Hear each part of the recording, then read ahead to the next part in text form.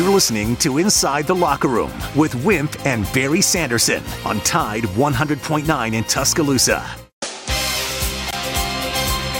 Inside the Locker Room with former Crimson Tide basketball coach Wimp Sanderson and his son, former SEC and ACC assistant basketball coach Barry Sanderson. It's time to take you inside the locker room on your home for Alabama sports. Tide 100.9 and streaming on the Tide 100.9 app.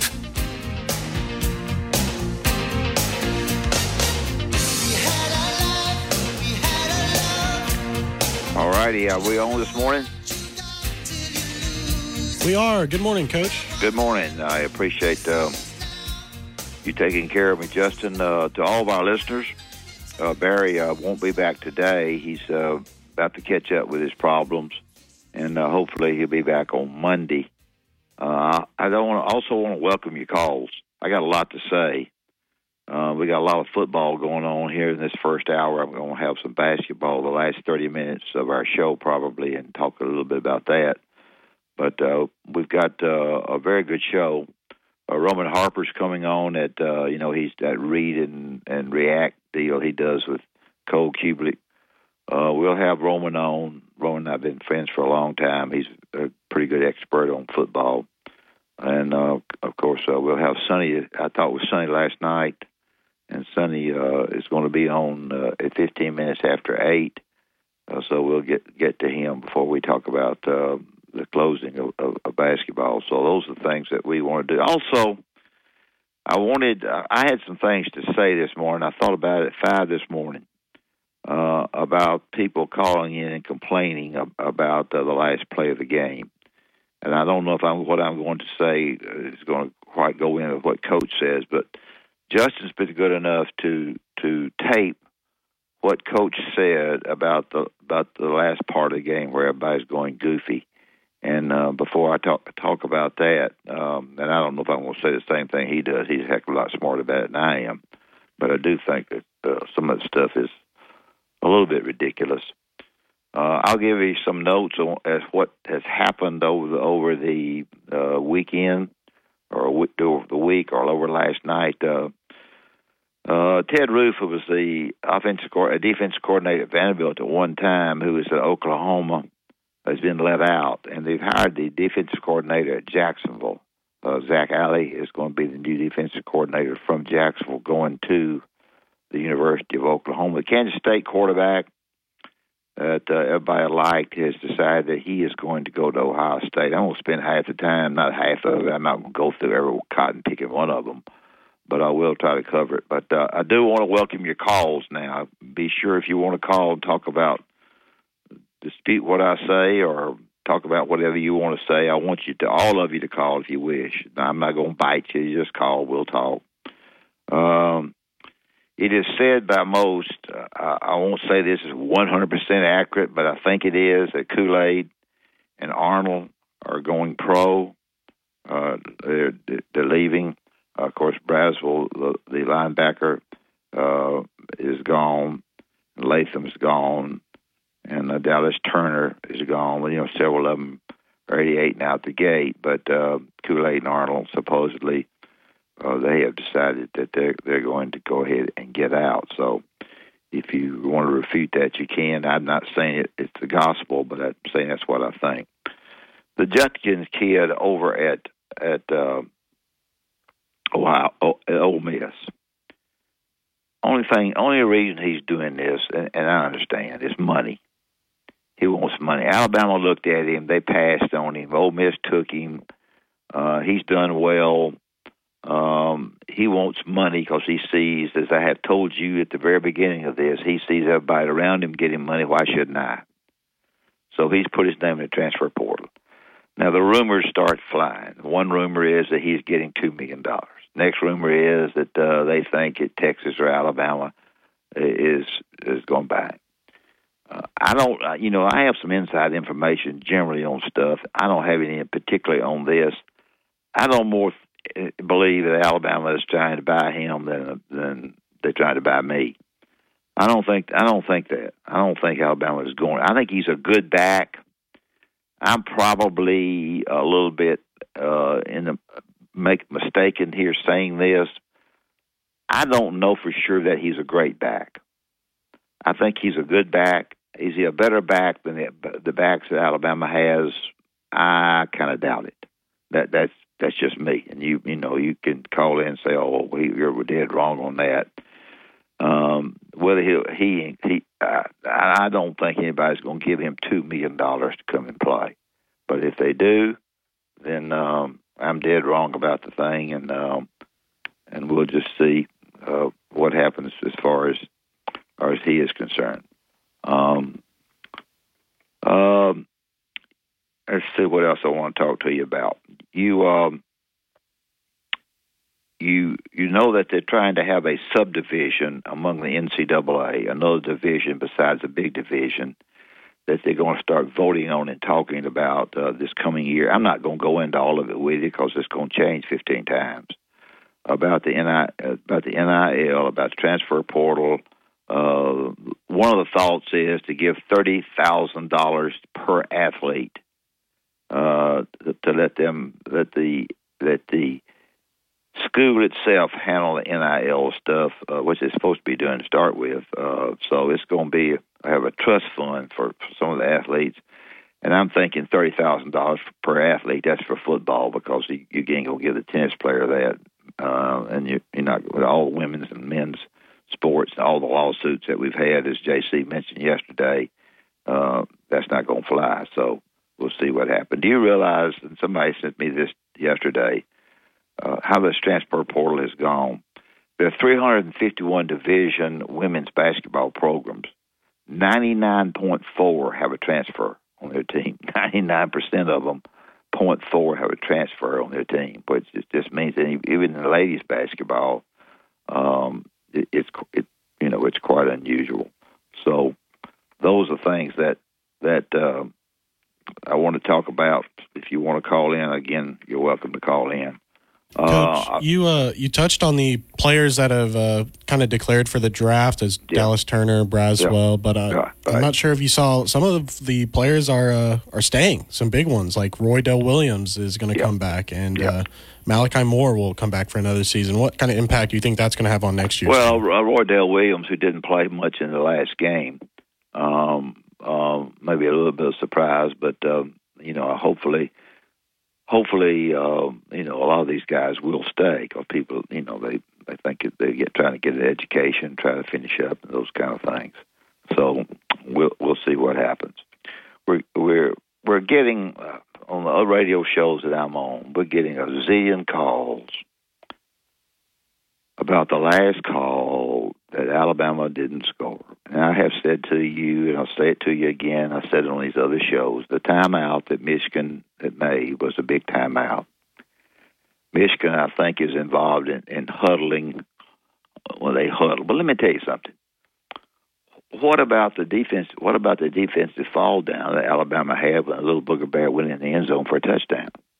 Nobody ever talks about that. He went around and threw our defensive people, walked into the end zone, or we wouldn't have that situation. We never discussed that. Listen to me. If they had put the ball in the hands of another runner, then all these people that call in would complain, why in the name of Pete didn't they give it to Milroe? He's their best runner. Everybody in America would have been calling in about that. They give it to Milroe after the timeout. They had 3 plays set to run, and when they did, it was not blocked well. Whether it should have gone up the middle, I don't know. But there are things that happened prior to that. They're just as costly or more costly, or you'd never have that 2-point play. And so, when people that can call and complain about that, all the cotton picking time, we'll have the 2-minute, and we may want to have it during this period. The 2-minute. I think we can save it for now, Coach, but I think that clip will enlighten a lot of our listeners. I think Coach does a fantastic job explaining kind of how that play ended up breaking down. We actually have Abe on hold here that wanted to ask you a question. Good, Coach. Abe. I'm glad Abe called. Hey, Abe. Yeah, and Coach, about that last play where everything looked discombobulated. See, at that 4th and 31 against Auburn, we looked like geniuses. Yeah. On that, and that wasn't a Hail Mary. That was a play. You know, we threw the ball and made a great catch, and they're like, "Whoa, how'd y'all come up with that?" You know, and, that's right. And then at this moment we couldn't. But that's ball. Yeah, that's right. But no, Coach, I had to get out of the truck a month or two ago, and you was in the middle of a story, and I just remember you said something. I don't remember what the situation was, but you said you saw Coach Bryant in his office, and you went in there. It may have been after you got some job or something, but you said, "Well, Coach, I appreciate it," and Coach Bryant said, "Well, I didn't have nothing to do with that, but I sure as hell could have stopped it." That's right. Now, what was that story? Well, when they had the press conference, I got the job. You couldn't find anybody. You couldn't find anybody that wanted me to have the job except Annette and the three boys. Nobody wanted me to have it because I hadn't. What job you talking about? The head basketball coach at Alabama. Who was the only one that wanted the one? Yeah, what nobody else wanted me. I mean, I'm talking about fans. Hey, I'm just halfway kidding, but a lot of people didn't, because I hadn't coached in college except freshman team. So anyway, we had the press conference, and Coach Bryant could not be there. He was out of town. And so I wanted to go by and thank him because he's the athletic director, and he's the one that makes the decisions to thank him for giving me the opportunity to be the basketball coach, and I was going to do the best job I possibly could to make it pretty decent, and we did. So I knock on his door. When Coach Bryant comes to the door, he always takes those long steps, and he's got glasses down on his nose, just like I do, because he can't see good. And I opened the door, and I said to him, "Coach, I know you couldn't be here. I want to thank you for giving me the opportunity to be the basketball coach at Alabama." And he looked at me, and he said, "I didn't have anything to do with it," which was a lie. I didn't have anything to do with it, but I damn sure stopped it. Now, what he meant by that was that I didn't have anything to do with it, because if you fell on your face, it wasn't my fault, it's somebody else's. If you fall on your face, that's kind of the way I thought it. And then he said, "But I could have stopped it." And I said to him, "Yes, sir, I know you could. I know you could have stopped it, and I appreciate it." And we shook hands, and I walked out. I've got it in my book. I've got it written in a book. And it's in my. So what's the name of your book? Plaid and Parquet. Plaid and Parquet. What year did that book come out? I've had it out a pretty good while. I'll get you a copy of it, Eb, or you can find one. I sold 1,000 of them, but I'll try to get you one. But anyway, that's the story of that. And I appreciate your call. Thank you. Yeah. All right, we'll see, Coach. All right, thank you, Abe. Anyway, I don't know what we got off the subject of football, but we've got that clipping, and the huddling has something to do with the situation. When teams huddle, you don't know exactly what alignment you want to be in when you're on the defensive or offensive end of the deal, because they huddle up. Of course, when they fix to run something defensively, you don't always know what you're going to do. So anyway, Coach, I think what we'll do is. We'll take our first break here, and then when we come back, let's play that clip just so we have our listeners. We won't play. Hey, you listeners, you guys who are football people, Tom, all you guys, you listen into this, and this will probably explain it better than I do. We need to go ahead and do that now, I think, before we get roaming on at the bottom of the hour. Let's take a break. Tide 100.9 traffic. Tuscaloosa traffic now from the Townsend Nissan Traffic Center. One of our early morning accidents is now clear. This was Skyland Boulevard at Highway 69, just south of I-20. The turning lane there had been blocked for a while, but that scene is now clear. All lanes open and no backup through the area. If you're traveling eastbound 2059 out of the Tuscaloosa area up around Coaling, we have an accident that's popped up near the Daimler-Benz Boulevard exit, but it is on the right shoulder. No lanes blocked. With your Tuscaloosa traffic now, I'm Ray Romero. Here's what's trending on the Tuscaloosa thread. Good Friday morning. A bill pre-filed by Birmingham Democrat House member Gwendolyn Gibbon would create an ebony alert for missing people of color. She claims the current Amber Alert system is inadequate and favors only those that are white. 40% of people reported missing each year are people of color. Click TuscaloosaThread.com for more local news, sports, and weather coverage all throughout the day. It's absolutely free. Don Hartley, Town Square Media, Tuscaloosa. Years ago, Jimmy Rain decided that the best way to advertise Great Southern Wood was through coaches.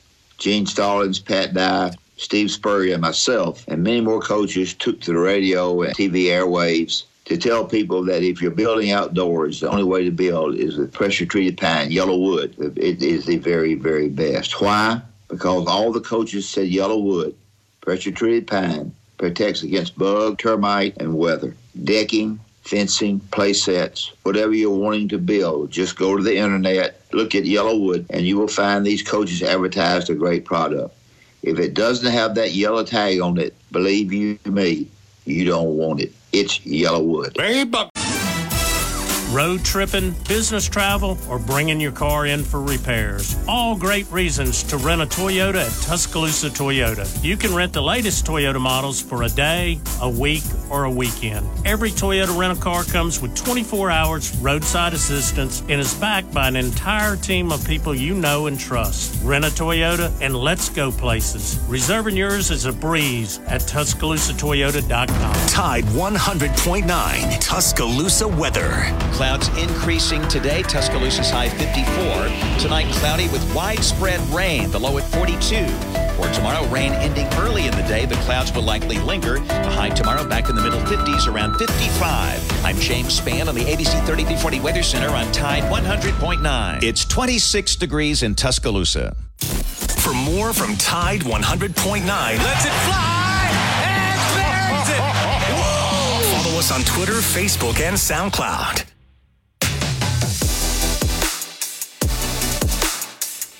Welcome back to Inside the Locker Room. Here's Nick Saban on the Pat McAfee Show yesterday. We're like 11 yards away as we see it just get muddy. I mean, there was nowhere straight for Milroe to run. But a lot of people now, couch quarterbacks and things like that, they've gone slow-mo on a sky cam. And because guard pulled, Jalen Milroe, if he cuts to the left, now you see the side shot, that would have been an incredible cut. I mean, he would have had to have done it so fast, so quick, and ran a 4-1 potentially sideways right there to get around where the guard. Go ahead. And it wasn't a great snap. I mean, it was a low, too-late snap, which now you don't have your eyes up, so it makes it harder to make those kind of cuts. Hey, that was happening all game. I don't even know what was going through your mind. We were talking about it. Even on Jace's touchdown, that was a low snap that he had to pick it up. And obviously, Chase has been a great ball player for you guys. That's something we have a former NFL center that said it can become, you start overthinking it a little bit. Do you think that was taking place throughout it? And did you talk to him? How'd that convo go?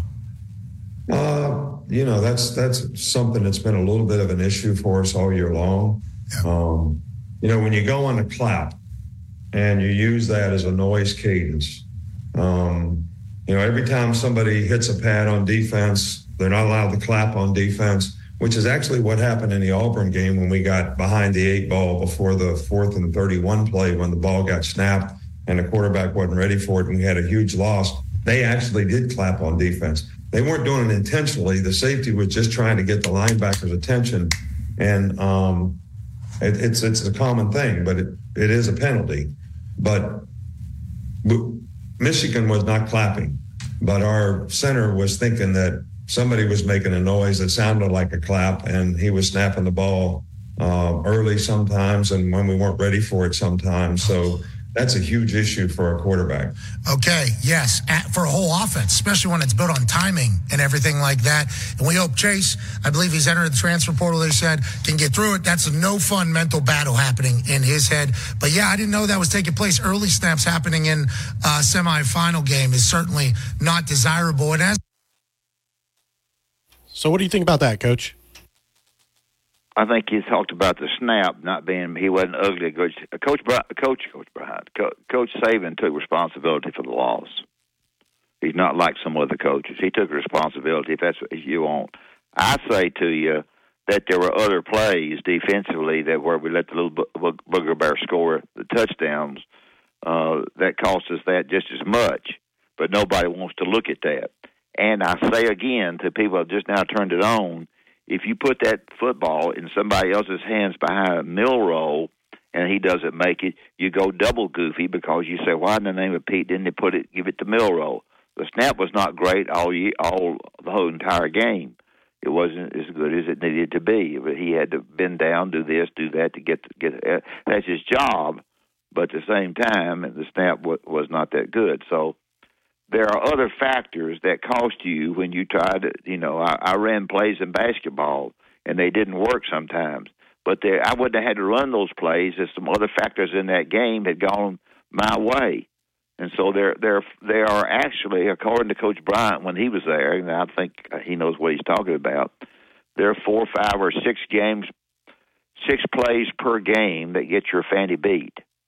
And that was one of them. And there were about 4 plays that got your fanny beat, 12 men in the huddle, bad snaps during the game, they get your fanny beat. A couple of penalties, they get your fanny beat. So they're about 5 or 6 games. So you can call in all you want to and complain, and it ain't going to change things, but people can have their say. I want you to call in and say whatever you want to say, and it doesn't make me any difference. I've already told you what I think about it. I think you're absolutely right. I think the only reason we're focusing on the last play is because that's what it was. It was last play. Well, exactly right. Yeah, if we stop them defensively, the last play don't mean anything. We go again. And if anything, yeah, sure. I look back to the 2 drives before that. I believe it was the Milroe fumble or the punt that they almost dropped into the end zone. If we get into field goal range on that one drive, it's a 2-score game, and we probably win the game. If we get a stop on one of their last drives, it's another 2-score game, and we probably win the game. Of course, we can look at it now and go, if this happens, but well, sure, if that happens, I'm on another radio show today, and I'm going to say the same cotton picking thing I say on it that I'm saying today. Everybody likes predictions now that football is over with, and we got Roman coming on here in just a minute. But predictions for next year, people love that. Because let me say something to you. Writers have got to write. They need readers to read. So we got the order of the 16 teams, not 14, next season, as to where they're going to fall. I don't know if I have time to tell you all about those or not. We got to go to Roman, don't we? We have about 2 minutes still. Well, I don't want to waste it. The number 1 team next year will be Georgia, and the number 2 team will be Alabama. Outside of that, you'll be interested to know that I hadn't counted them, but way down the list, the last team, of course, guess who? Would be Vanderbilt. And I'm going to save these and read them at another time when we need to talk about something, and so we can go ahead and get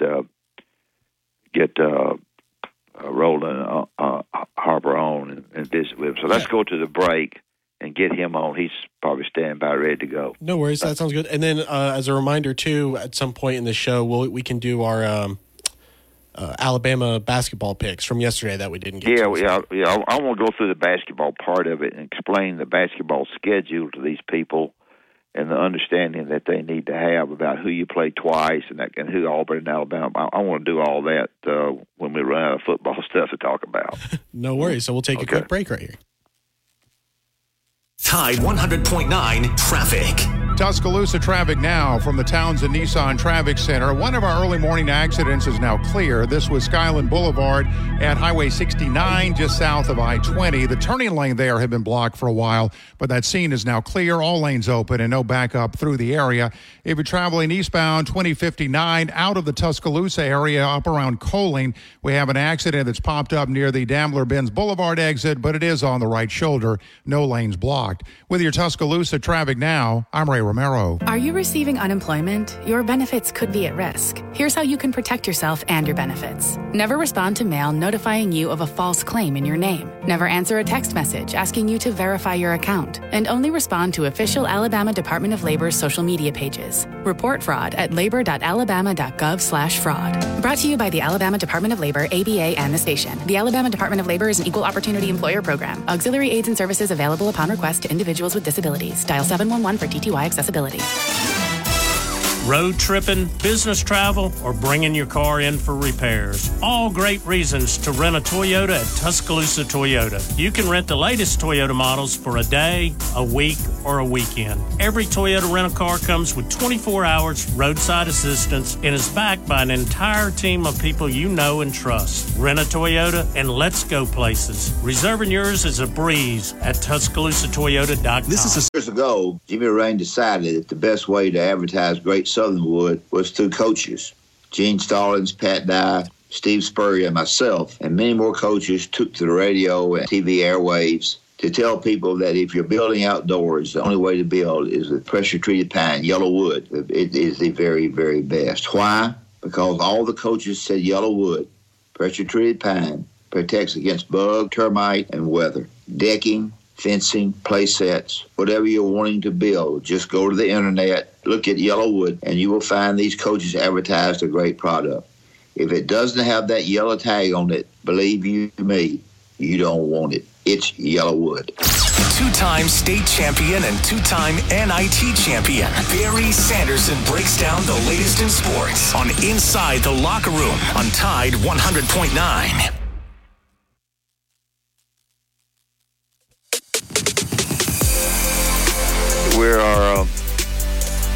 I'm tickled to have Roman Harper on. I'm always giving him a hard time about his socks. And he's got a big beard now, but he's really good. Morning, Roman. How are you? I'm doing good. How's your golf game? I'm thinking about trying to sneak out there today, man. It's cold, though, but... Yeah, well, it'd be a good day for you. It'd be a good day for you to go. It's cold. Nobody will see you swing. That'll help you. I played twice in California. One day was terrible. The other day was I played at the Rose Bowl, but it was strictly bogey golf. Yeah, bogey. Well, I understand. Yeah, bogey. Yeah, you picked them up to get you picked it up in order not to get a double. No.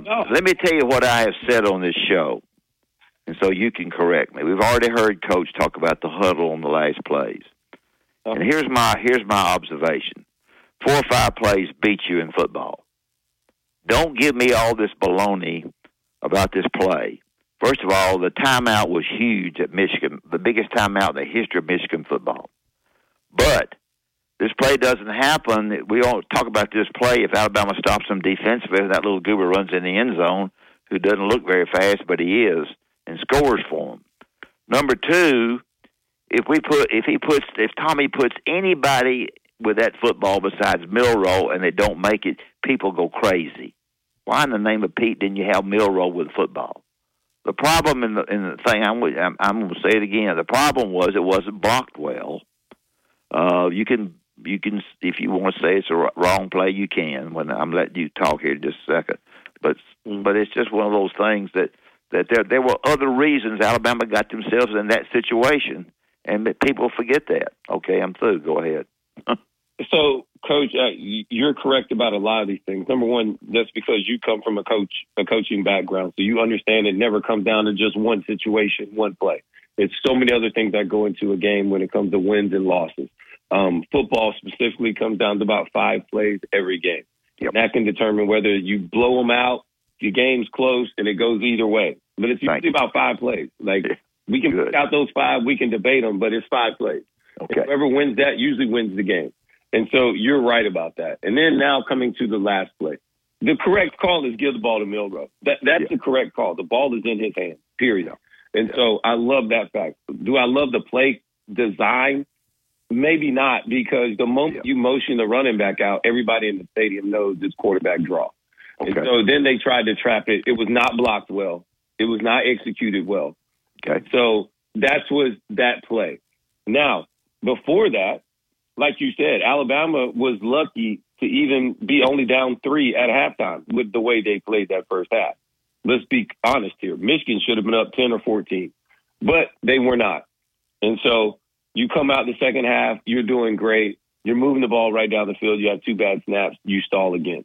Mm-hmm. And that was the name of the game all day, was stalling offensive drives. For whatever reason, you get a first down, you give up a quarterback sack.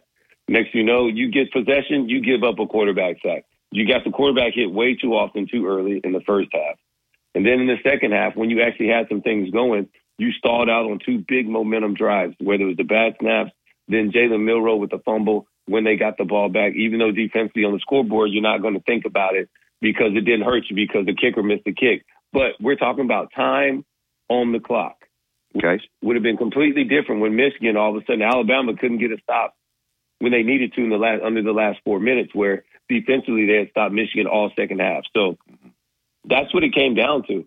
And they got to be able to execute. That 4th and 2, where all of a sudden Caleb Downs and the linebacker, Ahmad Campbell, do not pass that off correctly.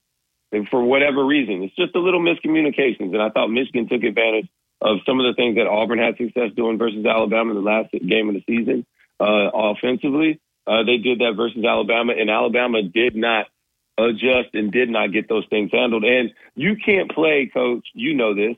Anytime you're in a tournament, it's big-time basketball. You don't get to play a C+, B- game and win that game. Like, you don't get to, because the team you're playing is just as good as you are. So you got to play an A+ game or A performance if you want to win on the big stage, especially when you're playing against a team that you're not better than when you just line up on paper. Yeah. Well, I have felt like, and trying to say it in a nice way, and knowing not anything like that there were times that Alabama got out-schemed. They got out-schemed on Michigan's offense, out-schemed Alabama's defense. You can correct me on that or say that's right or whatever. I just thought they were. Go ahead. Say that again? I thought that Alabama got out-schemed. I thought the schemes that Michigan had on several occasions where they scored or made long runs, they schemed or tricked Alabama. Trick's not a good word, but I thought they out-schemed Alabama a little bit on defensively. Alabama's defense. I totally agree with you, Coach. Number one, every time Alabama came out and empty on offense, they hit the quarterback. We can't come out and do this if we're going to get our quarterback hit. Can't do it. So that's number one. I don't know if they were not ready, they didn't get the protection right, but for whatever reason, the quarterback got hit every single time. So that's a bad deal. Second thing, as far as it comes to Michigan's offense, that first drive that they had that they went down there and scored, they ran a couple plays. They ran a pitch play. Alabama had no chance to they blocked Michigan. We caught them completely off guard. Mm-hmm. And then all the run schemes that Michigan did, when everybody was like, okay, well, Michigan usually just like to run it up the gut, off tackle a little bit. They did a lot of G schemes, which means they pull guards, they're getting to the edges, blocking down. And Alabama's linebackers have to get over the top and fit these runs right. On the last touchdown for Corral, they did not fit that run right. They went into the wrong gap, and then next you know, you got a big explosive run. So these are the things that happen all game long, and those are the scheme plays that you're talking about. 4th and 2, getting the ball out to Corum right there, and Alabama didn't pass it off. It's kind of the same way on the first touchdown when Corum snuck out the other way when he lined up on the right side of the quarterback and released out to the left through the line of scrimmage, using the guys in short position to go across to maybe get a pick or anything like that. And they scored on that one. So, those are 2 schematic plays where, look, we're in crucial situations. This is a play we're calling. And it's a tendency breaker because they tend not to throw it to Blake Corum all year long in those situations. And then on the biggest stage, that's what they do. So, yes, this was game planned. Yes, these were schematics. And, yes, if you want to look at it in that way, they out-schemed, out-coached, out-prepared in those ways. And they got Alabama. At that point, you're like, man, they got us. We got to come on out. Yeah, well, the little running back, it looks like a little, I don't know what, but he runs better to look like he can't run more than any back I've ever seen. The guy at Michigan, he's good. A lot of tackles. He is good, and he's kind of been that guy all year long. No surprise from his success. Yeah. And he's a really good college running back, and Michigan blocked it up well. And Coach, you got to understand, that first half, all they were doing, and the quarterback did it too, Orji, the backup quarterback for Michigan, is when you're doing these pulls and these power plays and the guards are pulling, the running backs, what they're doing is they're pressing the hole, and just kind of just being patient behind it. And then at the last minute, they're going to cut it back. So if I'm going left, I'm going to continue to just kind of skip left to kind of let things widen out. And then I'm going to break back to my right last minute and just go from there. And look, and what those plays do is it turns a 2-yard gain into a 4 or 5 yard gain. Yeah. Because I'm pressing the hole, cut back late, and then I'm falling forward or the pile is pushing late. And so when it's really hard as a defensive coordinator to consistently have a great defensive play call when it's 2nd and 4, 2nd and 3, and not 2nd and 9, 2nd and 8. I feel much better calling that game than I do on the other one, because now I kind of got to be conservative because they can take a shot, because they feel comfortable getting it on 3rd and 2. And so you're kind of off balance and off kilter. That's why Alabama was able to get off the field so much better in the second half, in the third quarter, and early in the fourth quarter, because they were better on 1st and 2nd down. So you got to win 1st down or 2nd down if you want to have a chance to win 3rd down. That was the big difference for me. First half, and look, as I said on my show at halftime, I'm like, Alabama should not panic at all. They're lucky they're only down 3 points after that half. Like, they're lucky.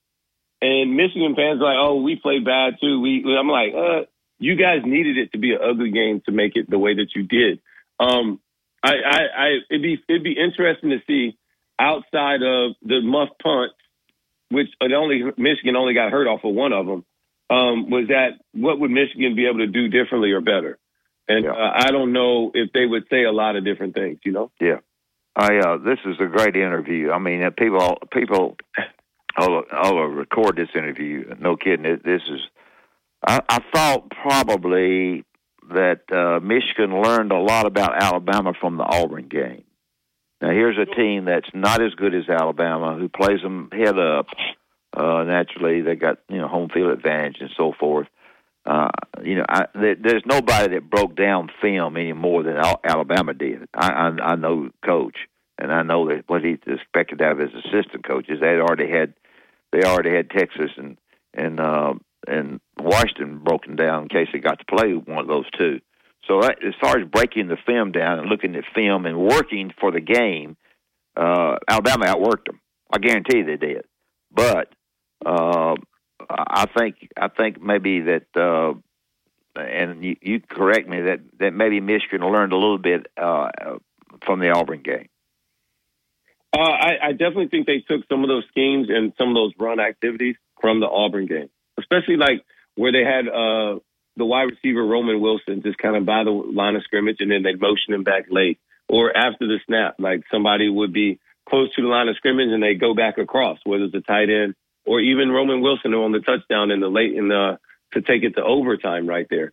Those are things that Alabama didn't play well versus Auburn. When you got guys moving and you've got to have the communication piece, somebody has to pick that guy up from the backside, or have somebody to be able to account for the person coming out the backside. And so those are the little things that were going on. And then when the guy goes back to the backside, doesn't mean that they're not running it to the front side either. So those are the things that Auburn had success doing: creating short corners, pulling guards, making corners have to tackle guys. And so that was what they did. That was the flavor of the day. And look, I totally anticipate that Alabama was caught off guard that first half by the run game of Michigan, because they were doing it a different way. And then in the second half, you come in, you adjust. All right, we're going to do it this way. And they do it better, and they play better. And then and they played it good the whole second half besides the last 4 minutes. But that's what football is. Yeah. And the thing I love about football the most is that it's not basketball, and it's not a series. It's not about in a series, the best team usually wins. Yeah. In football, it's the team that plays the best that day. Yeah. And so I played that game, Coach, where we were the better team. I was on Carolina Panthers for Super Bowl 50. We played the Denver Broncos. We probably beat that team 7 or 8 out of 10 times. But you know what? We did that day. Yeah. Because we got our quarterback knocked off way too early, got hit way too many times, and defensively we didn't make enough plays when we had the opportunities to. Yeah. It's always the personality of that game. Yeah. It's always that game. And so that is what happens, and that's football. And I said it on my broadcast after the game. I said, Alabama, these players are going to look at that film, they're going to kick themselves, because they had an opportunity to win and have a chance to compete for a national championship game when nobody thought that they'd be here. when you did is worked as hard as you could to get to this point, and then you play a bad game in the biggest thing on the biggest game. So that's what football is. And you get what your results are in football. You are what your record is. Nobody cares about injuries. Nobody feels sorry for anybody. You got to be a big boy, put your big boy pants on, and get the result that you earned in that day. Oh, that's right. You're so good and so right about that. Just the coaching philosophy and playing. Well, now we've got the transfer portal going full speed. Yeah, we've got guys who there are two factors. Not so much with Alabama's transfers, but with transfers around the country, and those two factors are lack of playing time, so you're going to leave, and money. Because the guys that on your team are making more money than you are, so you're going to go somewhere where you can make more. That's not the particular case with Alabama, but the running back at Ole Miss. I don't think Alabama would give him. I don't think they got to give him $2 million. I think he's, and you go, and I want you to. I think he's a good running back, but almost an average running back. And you'll probably say, "Wimp, come on." I think he's good, but he's going for money, and I just wanted to bring him out. That's because that's one money guy. Alabama ain't no more going to give him $2 million than they are me. In my opinion, I think he's a good player, but not that kind of player. Maybe I'm wrong. Well, I mean, it's hard for NFL running backs to get $2 million right now. Well, sure. I don't see, you know what I mean? So let's keep that in perspective as well. And because of that, I'm not totally surprised that Quinshon would go into the portal. And here we go. I'll explain it why, Coach. And so I don't think he's coming to Alabama. Alabama's got a pack. Why no? Yeah. I don't say that, but you use us as an example, and it's fine. I would say no. But I do understand in this way, because he said he was coming back, and everybody was excited. Lane Kiffin even talked about Quinshon being a great example of why he's a little nervous about certain things in this whole transfer portal, because you got a really good player that's been good for a couple of years. Yeah, right. Somebody might just throw something at him, right, and get him to bite. And so if he's a running back, they already devalue you at the next level, which you're going to go to in another year or so. So you're already going to get devalued up there. And so why not, when I have 1 year to be a free agent, just at least try and get some money now, right? Okay. Kickstart me, because next year, the moment I get to where I'm at, once I get drafted, a lot of people have the philosophy that they will not give a running back a second contract. Like, they just not going to pay. I'm not going to spend that money on a second contract. I'll just go get another one. Like, they're a dime a dozen. Yeah, that is the perspective for some of these guys. So if I'm a running back, I mean, number one, if my kids are running back, I'm telling them, bro, you might want to switch, because they're not going to value you the moment you get out of college. Go to quarterback. Yeah, you better do something else, dude. So I understand it for that reason alone, that, man, he's got this one window, and his value, like, at this point, is it going to be even any higher than it is right now? If it's not, then you should go get it, because now you better go what you can, because the moment you get addressed in Sundays, dude, they're going to give you that first contract, tell you how great you are, and then by the time you try and get that second deal, they're like, I don't know. But I'm willing to pay a very average quarterback $35, $40 million. All right, Danny Dimes in New York, and then Saquon Barkley has to beg to get $10 million when he's the whole reason this whole offense. And they can't pick quarterbacks to start with. Yeah, exactly, Coach. And so that is why, in my opinion, I'm like, Quinshon Judkins, I feel completely different about. Yeah, you're probably right. He got to get the money while he can, because the running backs are 88 and out the gate after a year. Yeah, they're not going to get it. Yeah, you're right. Okay. For me, I'm like, with that one, I'm like, I get it. I would have almost told Brock Bowers to do the same thing, because you already won 2 national championships. How much? So just go get you a check real quick to kind of, hey, look, this is going to be my early retirement. I could set this off to the side. And then by the time I'm 30, 35, dude, it's paying me residual for the rest of my life. So this is the concept, and I hope somebody are teaching some of these young kids, because you're 20 years old. You could be set at 34, 35. You know, by the time, don't even talk about when you're 40, you're going to be good. I got 2 other things before I let you go real quick. All right. What about the transfer of the elite guys that are leaving Alabama? Any thoughts about anybody in particular that's leaving that probably shouldn't be or whatever? I mean, I don't know how you want to word it. You know, you don't need to word it where everybody gets hacked. But yeah, so I saw the Sanders transfer, and I totally get it. Alabama fans are going to try and kill him. So, I mean, same way Pete Golden needed to leave last year. It's just, hey, this is what playing at Alabama does. It's sad, but it is true. Okay. And he had a bad game. That's true. I saw J.C. Latham declare for the draft. I'm a little concerned for that because I thought he would have a dominating year this year. He did not dominate college football. And I just always think back to a guy named Alex Leatherwood, who was a first-round pick out to Oakland at the time, or Las Vegas now, to the Raiders. And he made it 2 years, released, and now is bouncing around or is not even on a team. And Alex Leatherwood was twice the college player J.C. Latham was. Different position, left versus right. And left tackles get paid more than right. So is J.C. going to get moved to guard in the league? I don't know. But that would be my only, all right, whatever, right? You still go do your own decision. You're a grown man. Go do what you want to do. That's one concern. Terrion Arnold and Kool-Aid, I think they're both first-round picks. I actually like Terrion more than Kool-Aid. Kool-Aid has great technique. He's average as running water. So, but I do like Terrion because he's just a guy. It's something about him. He just got some ish to him a little bit. And so I don't mind that because if you're going to be a first round pick, that's fine, leave. But it's not even about the first round pick for me. It's more about because the real money doesn't really start to stick and you get it until you get to that second contract and the third contract. So the quicker you can get to that, the quicker you should go. So I'm fine with it. And then Chris Braswell and Dallas Turner leaving. Chris Braswell's been to college 4 years already. He's time, and he can go. Yeah, he's not going to improve his stock anymore by staying around. You know, everybody knows who he is. Yeah. He's going to get drafted when he's going to be. Dallas Turner's a first-round guy who's an edge problem, and so he'll get to go too. And I think he's going to test really well too. So the guys that left, I think they're leaving for good reasons. And only one I would question is J.C. Latham, but that's just because I had the picture in mind of Alex Leatherwood, and I don't know where they're projecting J.C. at. Is he a tackle or a guard? Well, that's great. All right, final thing, and tell our listeners. First thing, I like the coach at Texas very well. I didn't want anybody to go to Texas and have to play on Texas almost home field.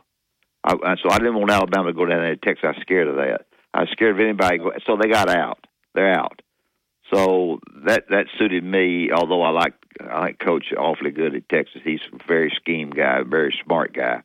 Tell our listeners your feelings on this final game, and then we'll let you go to the house and practice on your putting.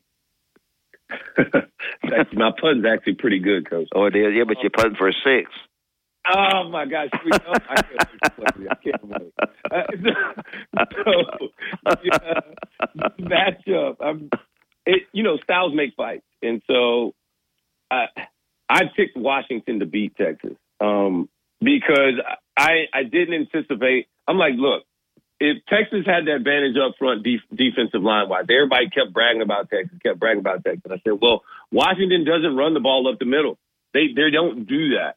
And it'll be interesting to see, and it's going to come down to the same thing. Is Michigan's D-line and pass rush an advantage the way it was versus Alabama in that first half and then late in that game?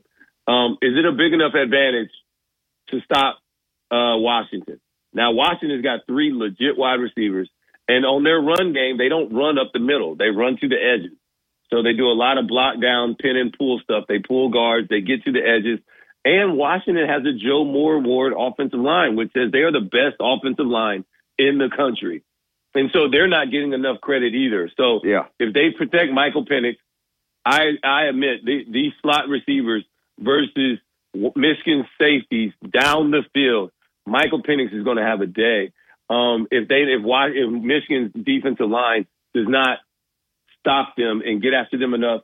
But then on the other side, Michigan's run game maybe more have a chance to really have a dominating day. Yeah. Washington doesn't stop the run very well. Close game. They didn't stop the run very well versus Texas either. But Texas they couldn't stop Washington. So you don't get to run the ball when you're down 14 points. So that's what killed it. So it'll be interesting to see. I'm taking Washington to the national championship. Last year, the Pac-12 go out there and do it. And there's just been something about this Washington team all year long where they've been doubted. That's interesting. And the same thing can be said about Michigan, too, because it's been Michigan versus the world. But in this matchup, I think I'm going to go. And I know I was wrong about Alabama, Michigan last week, but I was right about Washington, Texas, and I think I'll be right again. I'm going with Washington to win it. Well, I'm telling you right now, this, I'm always kidding you about stuff, but this has been a great, great interview. We need to keep this thing and play it some other time. So I want to thank you for being on. We'll play in Nick's golf tournament, and me and you'll be partners. I can't wait. All right. Game now. Thank you. I appreciate you being on. You're great. Thanks, Coach. Appreciate it, man. Okay. Thank you. Replay it for you, too, man. Bye. All right. Thank you. I tell you what, folks, getting him on, and if you listen to the whole deal, that's better than Barry talking, me talking, whoever talking. You got a great insight into that game, into college football in general, as to what makes you win and lose, and to what happens. It's not a one play game, although that play was big, and Roman Harper does a terrific job. We'll take our break, and we'll come back and we've only had one phone call, but you're welcome to call right after the 8:00 break and say what you want to say about. He picked Washington to win. What you think about what he said. What you want to talk about, we'll try to talk about. We're going to have Sonny Smith on at 8:15 for a little while, and then we'll talk a little bit about this upcoming basketball season. So I'll turn it over to Justin now. That's right. We're going to go ahead and go to the top of the hour break, Coach, and then we'll come back and keep things going and have Sonny Smith, like you said. So Stay tuned, everybody. We'll take our break here at the top of the hour. Tide 100.9 traffic. Tuscaloosa traffic now from the Townsend Nissan Traffic Center. Biggest backup we're seeing right now is on southbound Highway 43 as you approach Middle Airy. If you're traveling on I-2059, no backups or problems at all between Foster's and Cottondale. Now, if you're continuing further east in the Coaling area, we do have an accident there. It's near the Daimler-Benz Boulevard exit. It's on the shoulder of the road. It's been there about an hour, but no real impact on traffic there. With your Tuscaloosa traffic now, I'm Ray Romero. Catch Christian and Corey Miller every weekday here on Tide 100.9. What up, everybody? It's Corey Miller, pastor of Payne, alongside my partner Christian Miller. Coming up on the Miller's Edge on Friday. We like to call Friday. It's all calls. We want to hear from you, the people. 205-342-9904, or send us a question on their app. It's free, Tide 100.9. It's the Miller's Edge on Friday. Tune in 11 to noon to hear Christian and Corey Miller break down everything from college to the pros on Tide 100.9, the home of Alabama sports. Yeah. Tide 100.9 Tuscaloosa weather. Clouds increasing today. Tuscaloosa's high 54. Tonight, cloudy with widespread rain, the low at 42. For tomorrow, rain ending early in the day. The clouds will likely linger. The high tomorrow back in the middle 50s, around 55. I'm James Spann on the ABC 3340 Weather Center on Tide 100.9. It's 30 degrees in Tuscaloosa. Tide 100.9 traffic. Tuscaloosa traffic now from the Townsend Nissan Traffic Center. Biggest backup we're seeing right now is on southbound Highway 43 as you approach Middle Airy. If you're traveling on I-2059, no backups or problems at all between Foster's and Cottondale. Now, if you're continuing further east in the Coaling area, we do have an accident there. It's near the Daimler-Benz Boulevard exit. It's on the shoulder of the road. It's been there about an hour, but no real impact on traffic there. With your Tuscaloosa traffic now, I'm Ray Romero. WTBC Tuscaloosa and W265CG Tuscaloosa, a Town Square media station. Tide 100.9 and streaming on the Tide 100.9 app. From the Fox Sports Studios in Los Angeles, Here's Eddie Garcia. In the NBA, 2 games highlighted by the Nuggets' big comeback win over the Warriors, 130-127 on the road. Denver was down 18 points in the fourth quarter. They closed the game on a 25-4 run, and it was capped by a 40-foot buzzer beater from star Nikola Jokic, who had 34 points, 9 rebounds, and 10 assists. Bucks over the Spurs, 125-121. Milwaukee star Giannis Antetokounmpo, 44 points, 14 rebounds.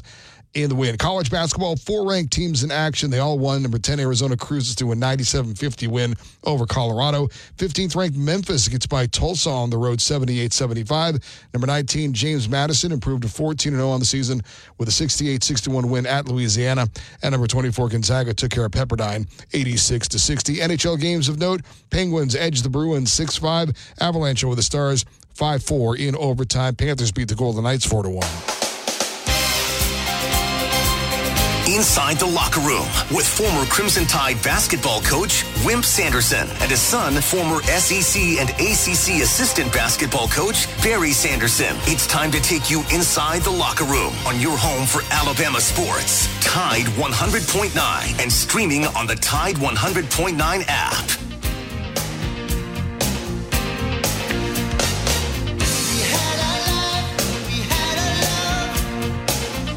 All right, we're coming back after a terrific interview with Roman. I think that interview is about as good an interview as you'll find. Hopefully, I asked him decent questions, but he went off on it quite a bit. And all of our interviews and all of our stuff has been brought to you by Yellowwood. And Jimmy Rain and Yellowwood have been nice enough to, because I worked for them for a year, to sponsor our show. Our show's really gone good. If you need a great product to build with, and Yellowwood is absolutely without a doubt. I watched them do things down there that most people don't ever get to watch, and so I recommend that company. I recommend Yellowwood, and I appreciate all you people trading with them if you can, and I appreciate you listening to our show. We got Tom on today, wants to ask me something, and I hope I can answer it. Tom? Morning, Coach. How are you this morning? I'm hanging in there for an old guy. How are you? I'm good, and you're correct. The show this morning has been outstanding. Yeah. And highlighted by the interview with Roman Harper. Yeah, he's good. Very good conversation about football and about the game. Good job, Coach. Thank you. I want to ask you something that if you'll do for me when Coach Smith comes on. Okay, sure. You always ask him what's going on in NASCAR. Yeah. And Coach Smith follows NASCAR pretty close. He knows a lot of people involved in NASCAR. Yep. Well, they lost an iconic figure this past week, Cale Yarborough from over in South Carolina. And Cale was a NASCAR champion, a great driver, and very competitive and a good businessman. Had a good reputation around the track. Was friends with the Allisons, and I got a feeling that Coach Smith probably knew him, and he could elaborate on Cale's career. Do you mind asking him? No, I'll ask him right out of the chute. That'll be the first thing I'll ask him. Well, and, I don't know how much when I talk to him, after I get through talking to Sonny, I ain't figured out what he said to me. Because I try to find out how Jan is, and I can't decide how Jan is after I hang up. I would leave that up to him. And, of course, I'm concerned about the people that we interact with on the show and all that. But anyway, I don't know if I agree with you, Coach. He may not even remember, but it's one of the. He used to speak. He used to speak to all the drivers. Oh yeah. He hadn't done that now in years because that COVID stuff killed everything. But he used to speak to all the drivers, and I'd ask him how he did. And some years he'd say he did good, and some years he'd say he didn't do too good. And I'd get on to him about speaking to him and fuss at him and all that crap. So. Well, they used to have a big banquet at Talladega every year. Yeah. And he was the head chief of that banquet. Oh, yeah. And they brought it in there. It was a fundraiser for the school for the blind, you know. Yeah. And he would come in there and he did an outstanding job. But I was going to tell you, he was always around a bunch of important people in NASCAR. You know what I mean? Yeah. Sure he was. And, you're exactly right. Cale Yarborough is very important. Yeah. I'm sure you had somewhat of a relationship with Cale Yarborough, and I was going to get you to try to get him to elaborate on that. Yeah, I'll see what he'll do. I'm gonna start right off with that one because if I don't, he'll be better the first time the question you ask him than it will be the last. so I'll hit him. I'll hit him when I think he's at his absolute best. I apologize.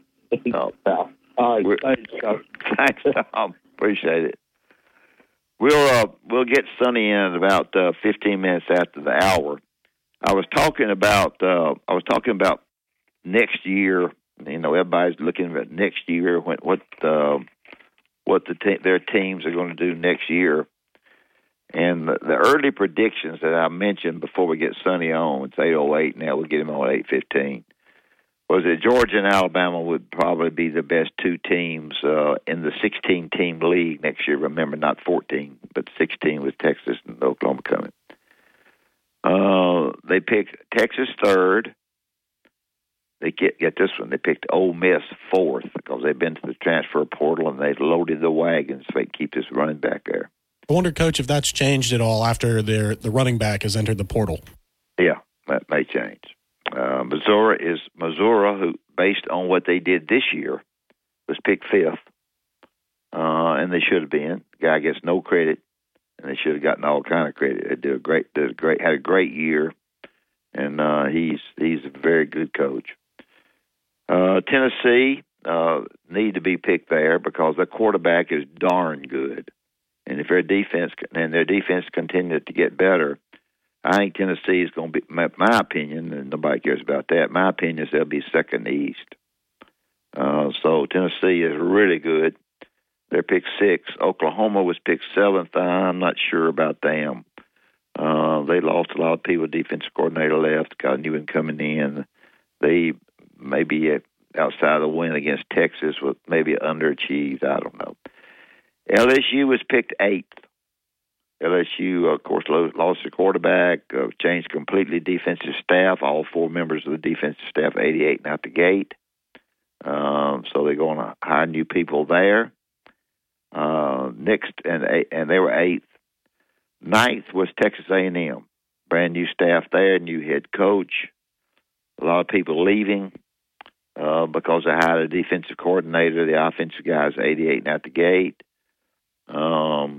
A&M should be good. 9th may be about the right spot for them. Next to them, they picked Kentucky. They picked Kentucky 10th. I don't know whether that's any good or not. And then number 11, they picked Auburn. Auburn is a little bit questionable as to how. I mean, they think they had a great recruiting year, but whether those recruits will be able to come in and win quick, question comes up. Quarterback question continues to come up. We'll see what happens there. So Auburn is picked 11th. Florida was picked 12th because they lost a lot of the guys they thought they were recruiting. I don't know if that's good, bad, or none of the above, but they're 12th. South Carolina, who JC said yesterday was going to be better than people thought. Quarterback was going to be good. They had a lot of injuries this past year. They don't play Georgia, Florida, or somebody else. I forget who. The schedule lightens up. I wouldn't be surprised to see them a little bit better than where they're picked. And then Arkansas is picked next. I don't know about them. They're keeping coach, which they should. Mississippi State is 15th. They've got a new coach coming in who's going to be very good, offensive-minded guy. And so, you know, they should really get better, but they're not going to get better next year. They'll bring in some players, and they'll be with a new offensive guy there, and who's supposed to be a lot like Lane Kiffin as far as calling plays. People get excited about that. Anyway, they're picked 15th, and of course, last, and a real struggle is Vanderbilt, who's picked 16th. This doesn't mean anything. It just kept this talk as far as the early predictions. People want to write something. They wrote Georgia and Alabama to start with, and brought Texas third, Ole Miss fourth, Missouri, and Tennessee. I won't go through it again. So, do we need to take a break before Sunday? We will, but we have just a minute or two more here. I think the SEC coach, as you're going over these teams, it's going to be really interesting as we have the 12-team playoff next year, because I think all the SEC teams minus probably the bottom three all realistically could have a shot at getting into the playoff. Of course, not all of them at the same time, but any of the teams individually could have a chance at getting into the playoff, which is going to be, I think, quite a spectacle when we come down to it at the end of next year. We've got situation in the ACC where they'll have some. Big Ten will have their share. The Big 12 will have more. Then we don't have another league. Pac-12 was 88 out the gate. We got those two teams out there, Oregon State and Washington State. Oregon State's really good. They lost their coach. He went to Michigan State. That's a problem there, I think. Quarterback left. So we melted it down to Big 10, Big 12, SEC, ACC, and somebody else I'm forgetting. But that's it. The four, I guess, right? Because somebody said there's five, but I can't think who the fifth league is. Anyway, it's just like Florida State, the team that didn't get to be fourth this year, number 13 next year will be upset. Number 13 will tell you every cotton picking reason, and I can feel I'm not trying to compare them to Florida State, but there will be 13 and 14 won't be able to figure out, strength of schedule, this guy getting hurt, those kinds of things. But there will be more stink about that. I think this and I think that about the 12 teams that got in versus the 2 or 3 that didn't get in. That's just the way it'll be. All right, we'll call Sonny and get him going, and then when we get through, I'm going to explain to all of you about basketball a little bit better than you understand it as far as the schedule is concerned and what's going to happen. 24/7. You'll find road and utility crews, tow trucks, law enforcement, and first responders working along Alabama's roadway. We're making improvements and helping our communities stay connected. We're working hard to make sure you're safe on the road. Now we need your help to make sure we're safe too. Alabama's move over law requires you to move over a lane when you see flashing lights on the roadside. And if you can't safely move over, please slow down. Visit DriveSafeAlabama.org, brought to you by the Alabama Department of Transportation, Alabama Broadcasters Association, and this station. Years ago, Jimmy Rain decided that the best way to advertise Great Southernwood was through coaches.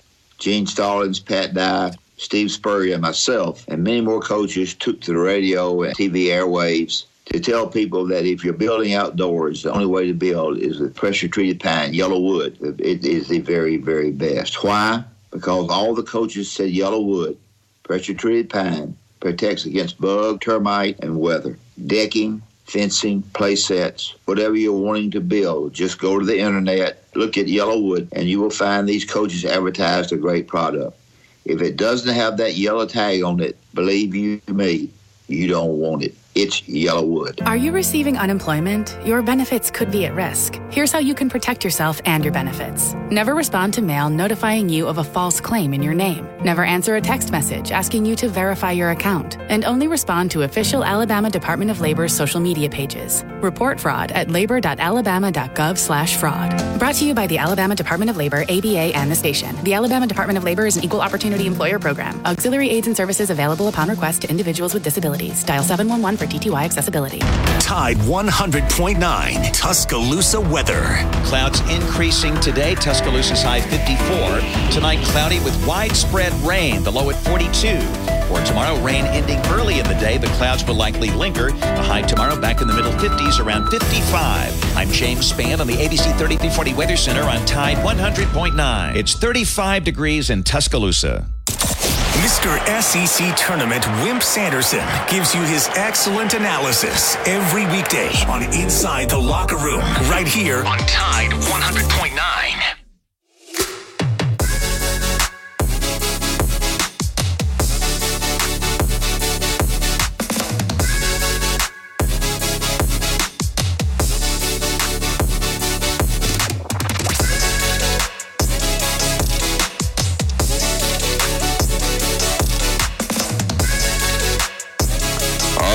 Time for Sonny Smith. Sonny, you around this morning? Yeah, just barely alive. How you doing? I'm doing good. Hope you are. Yeah, I'm okay. Been watching any cowboy movies? Oh, Lord. If they're on, I'll watch them. Have you seen Sunset Carson?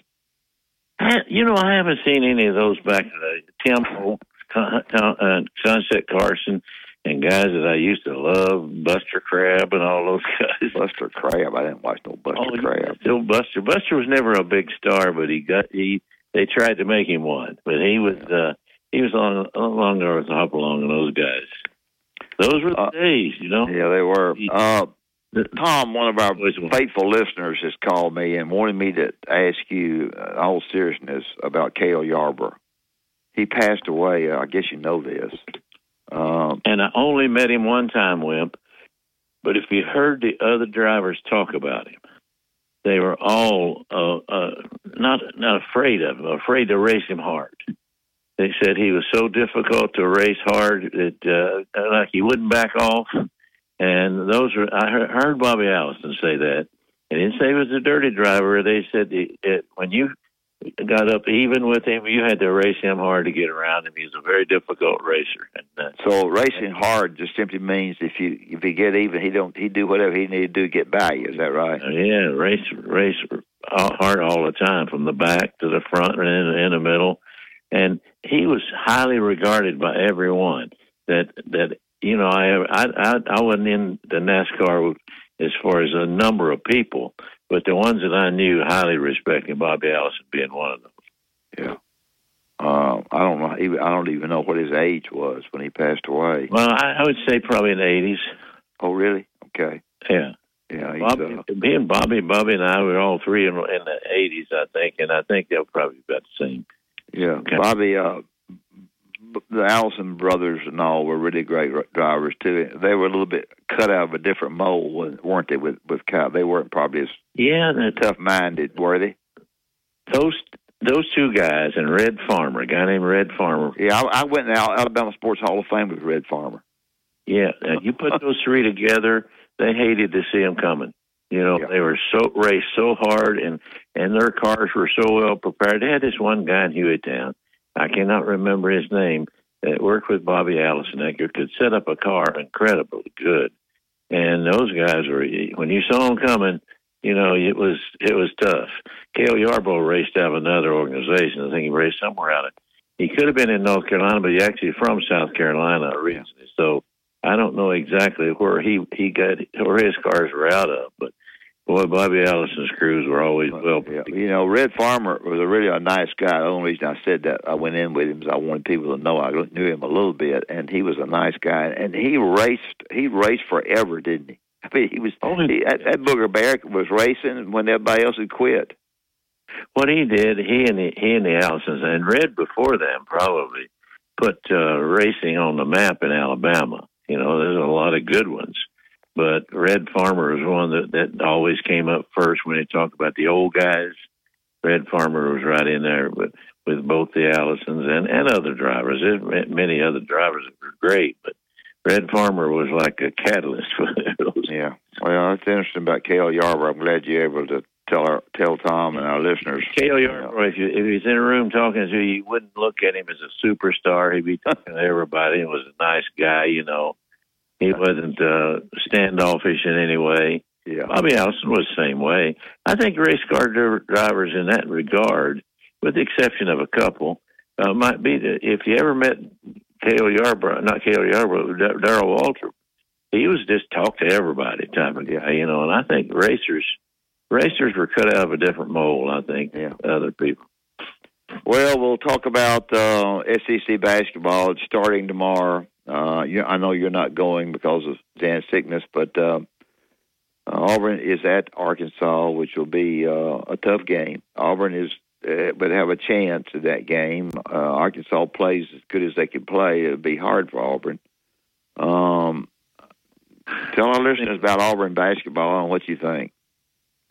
I don't think Auburn has opposed anybody that will play like they did.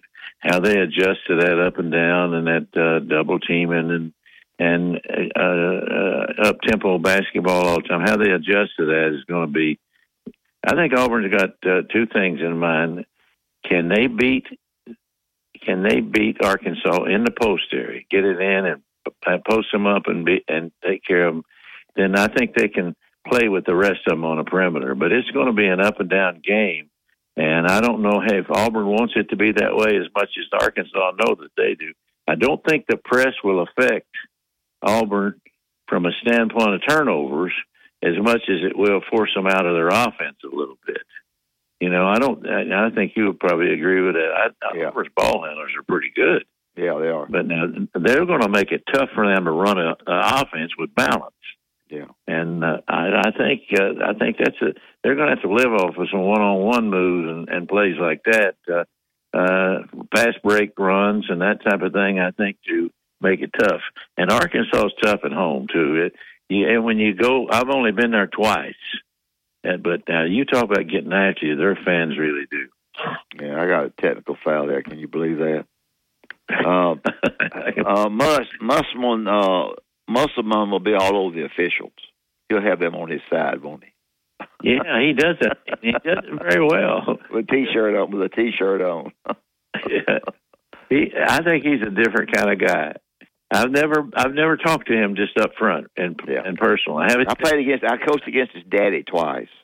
Yeah, and I've told this story before, and I'll tell it again because we got new listeners.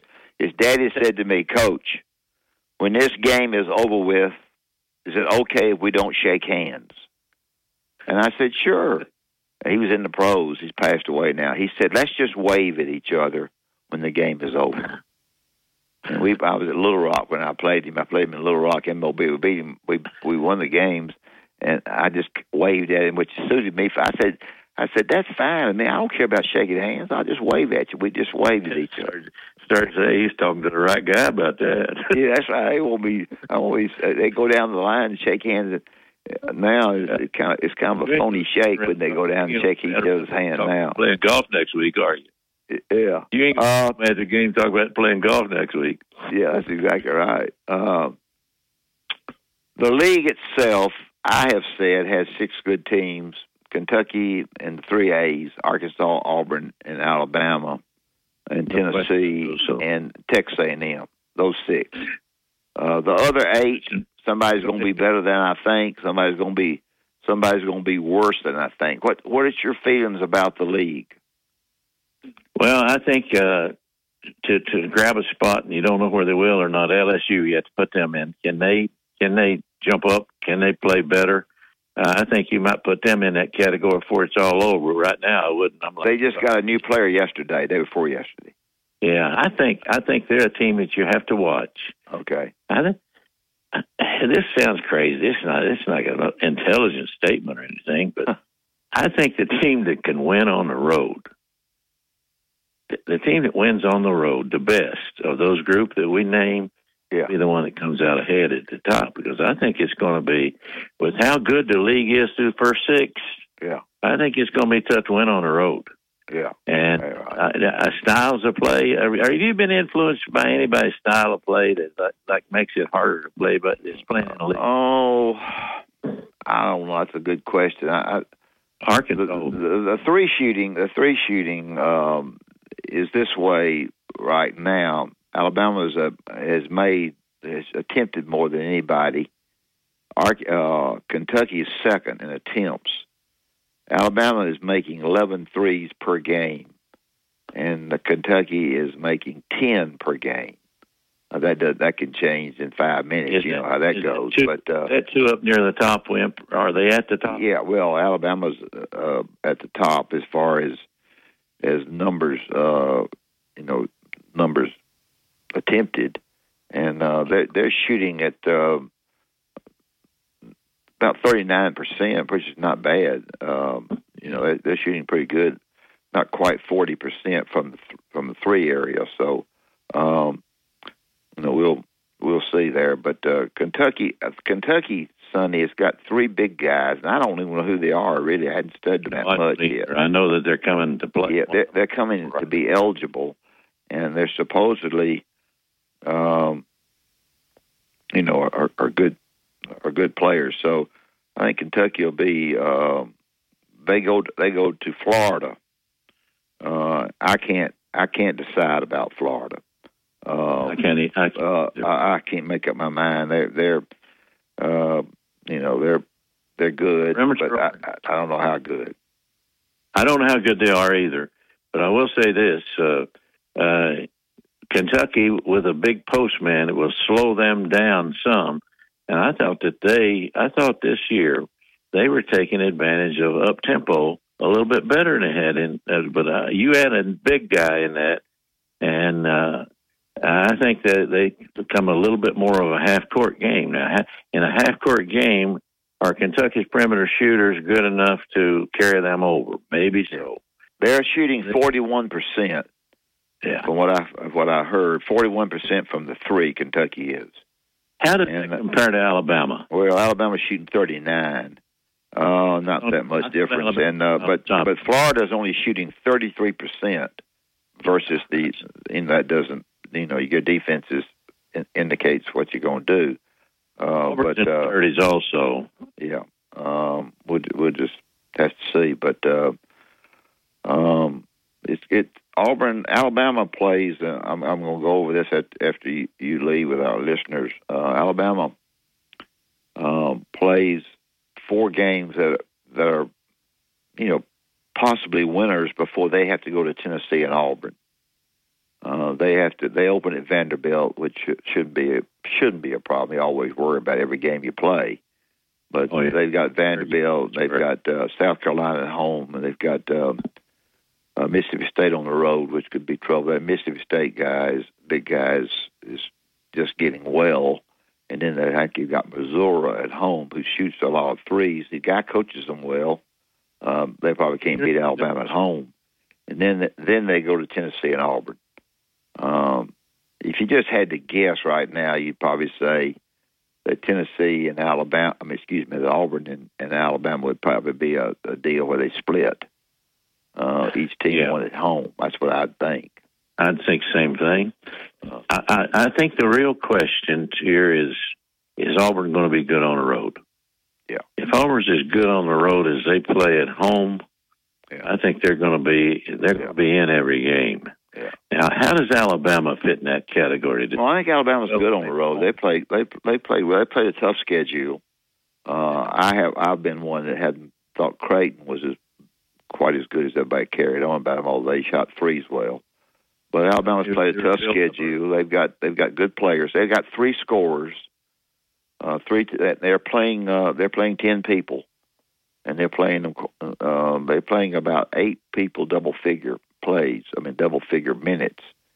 Estrada's a good guard. Sears is a very good guard. He's the leading scorer in the league. And then Nelson has the ability to be good. He's a little bit up and down. He's a very good player. I like Nelson. I like Nelson. And you're right, he is not consistent. Yeah, but he has a chance to be. So but they're playing a lot of people, and they've got a schedule that's. So I won't sound like they got a winnable schedule the first 4 games before they have to go to Tennessee and Auburn. Yeah. And when you go to Tennessee and Auburn, you got to play well to beat them there. Yeah, you really do. Auburn is really good at home. Are they? I reckon. Yeah. When they get good post play, Wimp, they're really difficult to beat. Now, they don't get back to the basket post plays unless it's a flash in and get a mismatch and dump it down into the guy. But, roaming in the post, around block to block and getting scores, they got defense in that area. But now offensively, they're not great. They're not. They're better than average in some ways. But if you let them have the ball in the post, they're going to put it on the floor to score. And the other teams are going to make that hard on them when they get to league play, I would think. Yeah.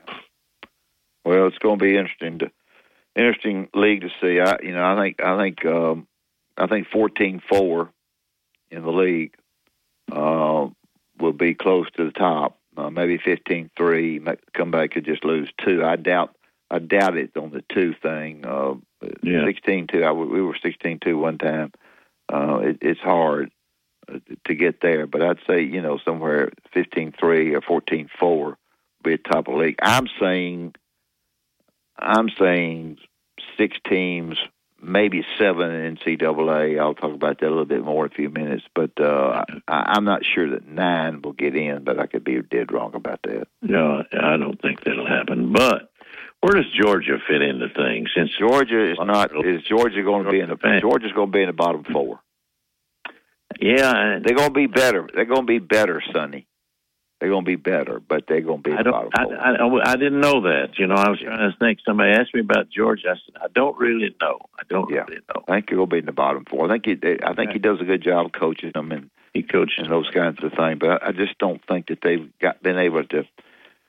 Georgia's a place that you got to get. You got to get some of those players around the area, and they're hard to get.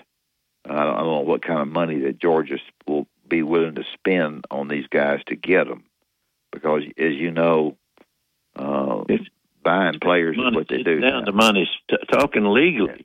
Yeah, that's right. Not the way you used to do it. No, it's different. Yeah, not the way some people I know used to do it. Well, how's Jan doing? Holding her own. Okay. That would be the most positive I could say about holding her own. Well, I appreciate you being on every week. I hope things go well for you, and I'll catch you down the road. Of course, I'll see the Alabama-Auburn game at home. I might come down there sometime, but if I come down there, I'm afraid to get somebody assassinate me, so I won't come down there. But I look forward to seeing you, my friend. All right, I appreciate you being on. Thanks. Thanks. All right, that's Sonny Smith. We'll take a break. I do want to mention Prince Glover and Hayes, people that have always been on our side and helped us. Prince Glover and Hayes, outstanding attorneys that know the law, know the changes in the law, that be willing to help you if you have an accident that was unnecessary, unwanted. Somebody comes after you, or if you just have an accident with somebody running into you on the highways, or problems that you have that you don't know how to handle. Prince Glover and Hayes are the people to do that. 345-1234.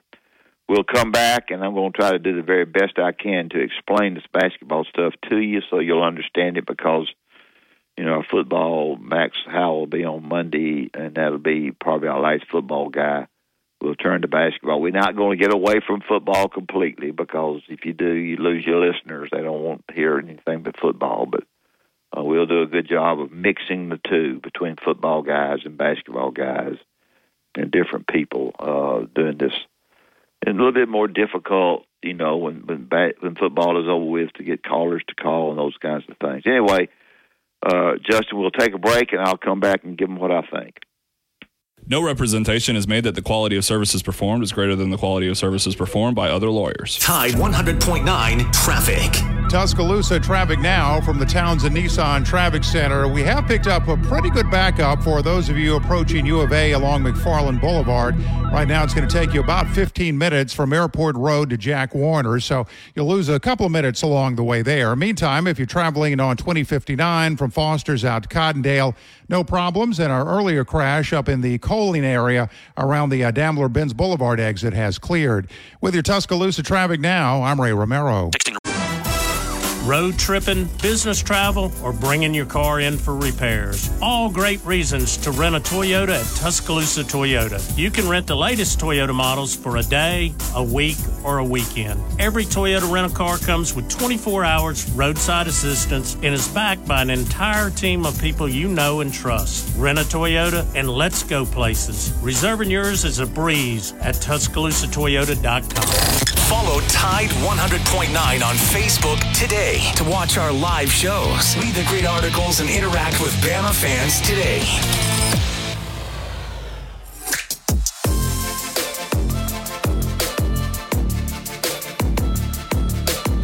All right, we're back for our final deal of basketball. I want to bring that up a little bit and let you understand a little bit about what's going on. When I was coaching, and I'm not going to go back to that but 2 seconds, we had 10 teams in the league.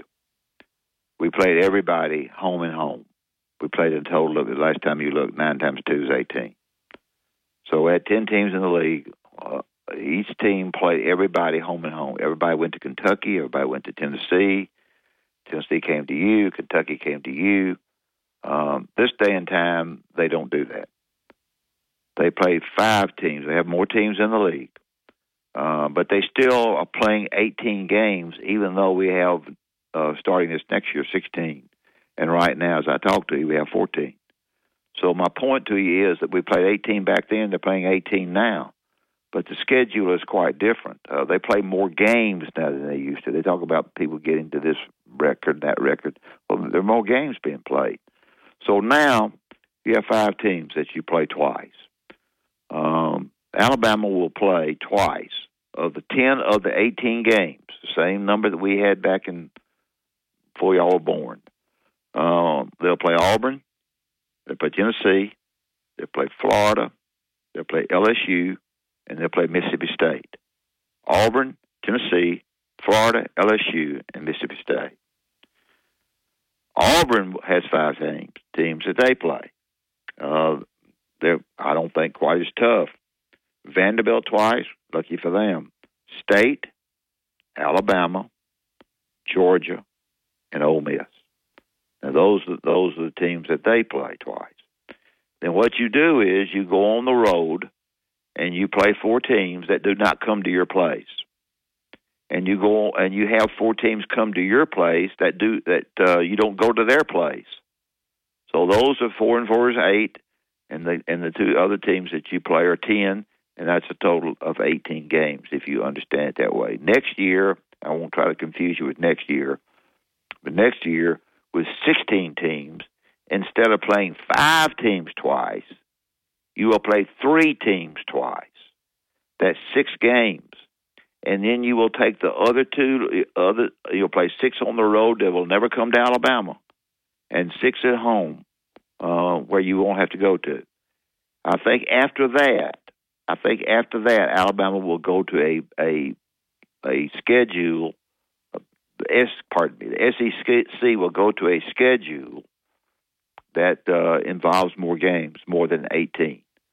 I think they will jump to 20 or 21 games when you go to 16 teams after next year. I don't think they'll change next year. They've already got that down. This year, they still have those 5 teams. If you got a question about that, I don't mind you calling in and asking whatever you want to ask. Now, I've talked about the game at 2:30 tomorrow against Vanderbilt. Vanderbilt is 5-8. Alabama, I think, is 8-5. So, and they have Sears, Nelson, Estrada are good players, and the Griffith kid has come in and played well. And the Walters is a good outside shooter. Wright-Sell shoots it pretty well. Stevenson's a big kid from North Carolina who's done okay. They have played about 10 guys double-figure minutes, so they're playing a lot of people, and that's good. Crosby kid, who some of you like, is averaging 11 minutes a game. And so the 3 I mentioned are the leaders. Alabama is shooting 39% from the 3-point line. They've attempted 382 threes, which is a lot of threes. Made 149 of them, I think it is. I think that's right. Vanderbilt is, and with a 5-8 record, and you worry about every game you play, and you got to be ready to play. You're capable of beating Vanderbilt if you play well. You can't go in up there thinking it's going to be easy. You can forget past games or past anything because every game takes on some personality. They have not shot it very well from the 3. They're shooting 29% from the 3, so they're 10% less than Alabama. So that should be, an opportunity for Alabama to win. All right, I'm going to go through these games with you very quickly, or not quickly, but whatever. Mississippi State and South Carolina. The only reason I would pick South Carolina because they're about even. The big guy at Mississippi State's been hurt. He's a really good player.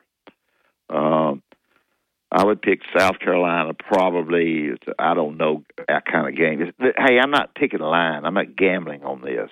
I'm just sort of telling you, write it down, and then you can jump on my fanny next week and tell me I was wrong. I'd probably go to South Carolina because they're the home team. They'll play at 11 o'clock. They'll play at 11 o'clock tomorrow. So we'll see what happens there. But it should be a pretty good basketball game. South Carolina's played better than people thought. Mississippi State's been up and down because of the injury. Kentucky and Florida. Kentucky has a lot of shooters. They're pretty athletic. They're pretty good. Florida has played better in the last few games than they've been playing. I think Kentucky goes to Florida and wins. I could be dead wrong. Florida is okay, not great. That game is an 11:30 game on ESPN. So could I say Kentucky? I think Kentucky goes to Florida and wins that basketball game on ESPN. So we'll see there. They may not, but it'll be Alabama will get a good look at that when they look at the film because Alabama plays Florida twice. Georgia will go to Missouri. Missouri's good at home.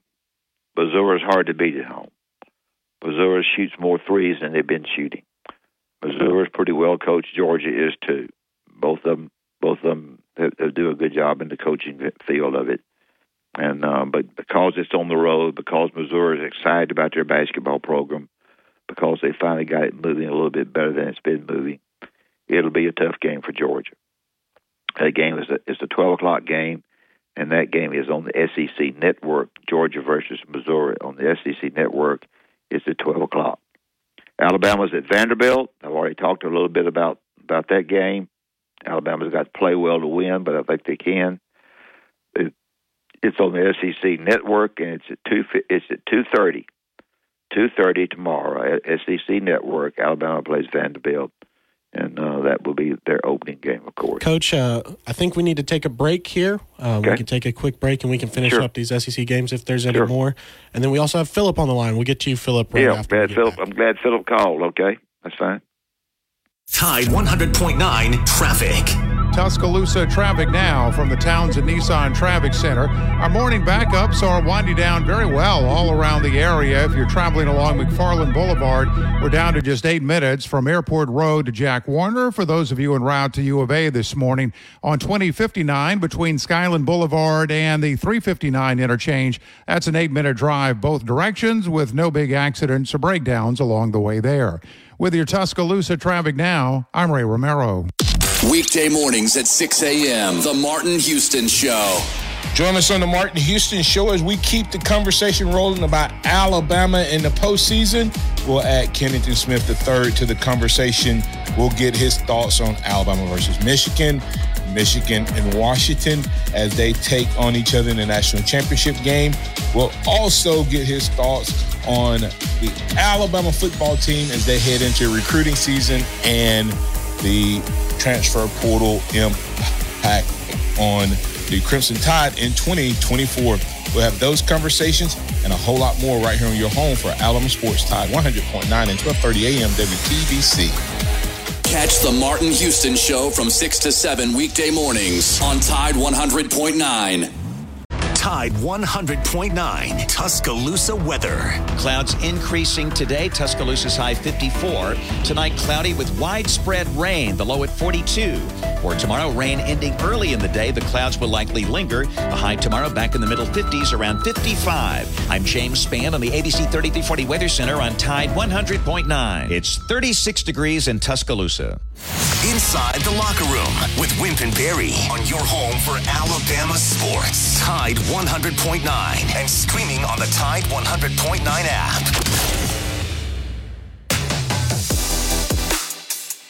Welcome back to Inside the Locker Room. We got Philip on the line here, Coach. We can go to him. Let's get to Philip.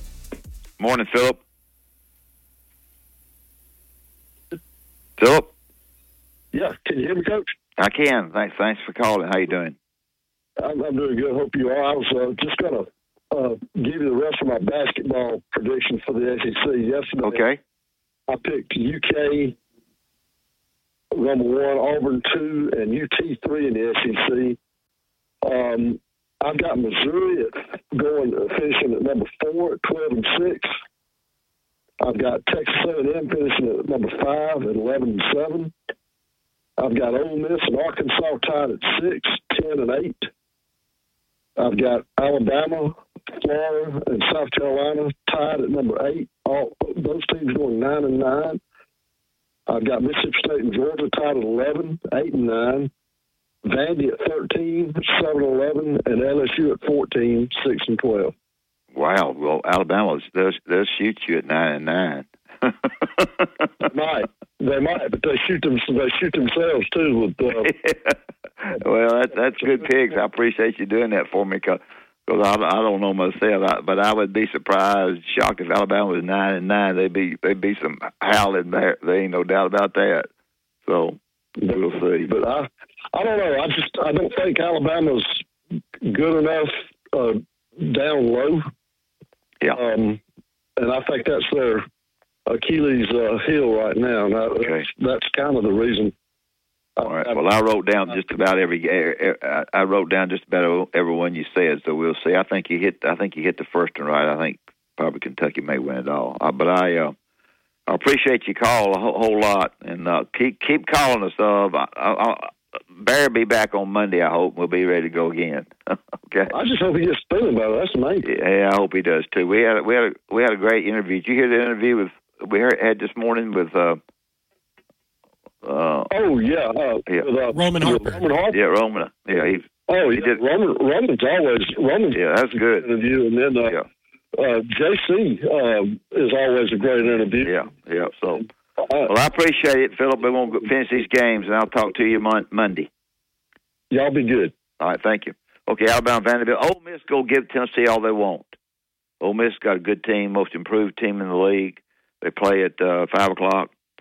You better be ready for Ole Miss because they're not bad at all. I picked Tennessee to win that game in a close one. The LSU is A&M. I take A&M.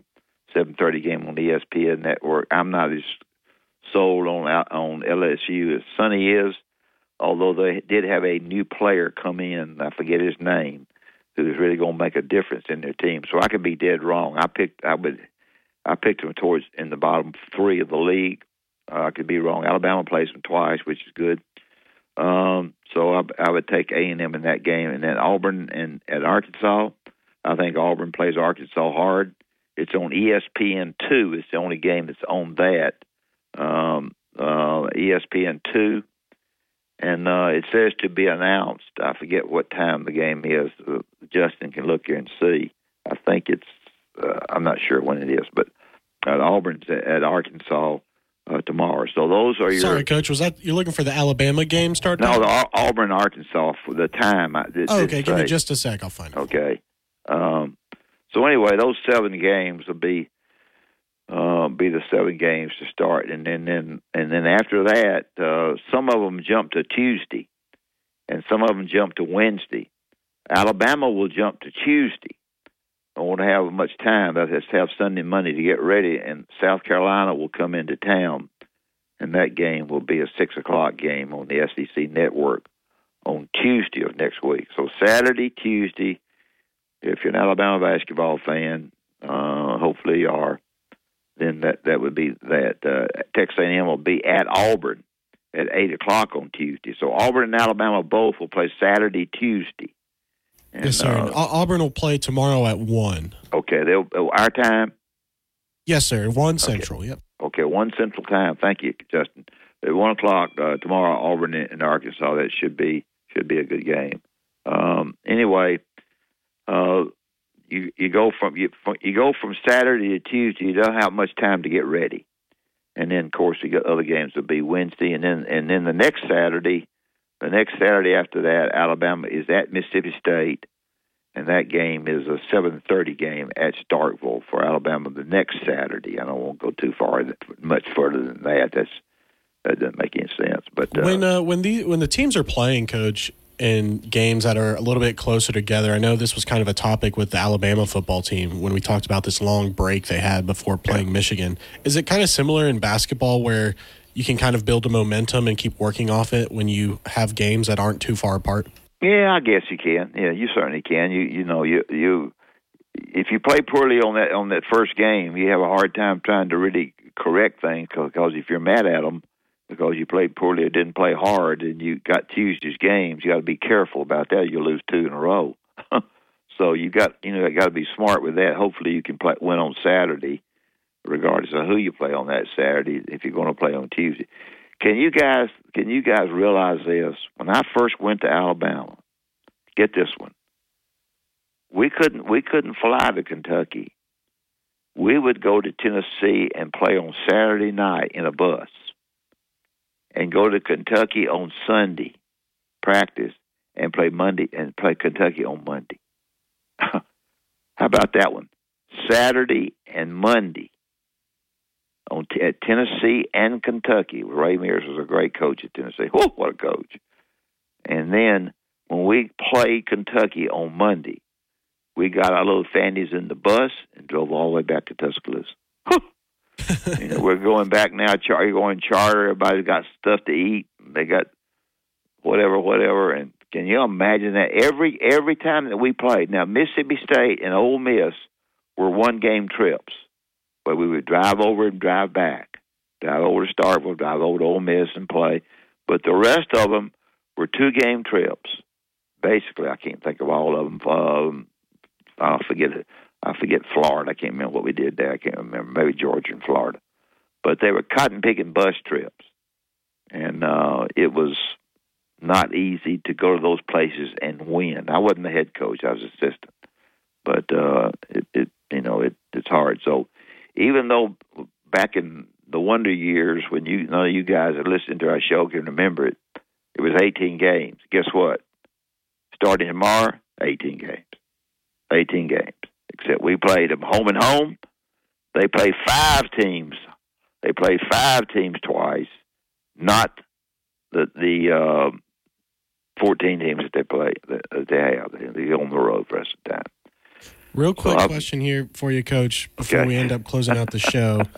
A matchup, we talked a lot of SEC football in this football and basketball, as we just were on the show today, but a matchup that we have coming up tonight and tomorrow that I'm interested, Purdue and Illinois play tonight, and North Carolina and Clemson. You have any thoughts on those 2 games? Yeah, Purdue and Illinois, where are they playing? Where are they playing? I want to say they're playing at Purdue. Okay, Purdue probably wins that. I'll tell you what you have to do when you play Purdue. You're going to all laugh at this. You got to guard the perimeter guys. You can't let the perimeter guys have a big night. The big guy's going to get his regardless. But you got to guard the perimeter guys hard. Yeah, you got to guard the inside guy too. But you got to front him and do different things. But you got to be darn sure that people don't have big nights on the perimeter. And they've got 4 pretty good shooters. They beat Alabama earlier, but I'm not coaching Alabama's team, so whatever. Don't mean to. So anyway, I think we had a great show today. Sonny did a really good job. And I thought we had talked enough football to please you. And hopefully Barry will be back, and I won't have to talk so much. So talk to you. Have a good weekend. Thanks.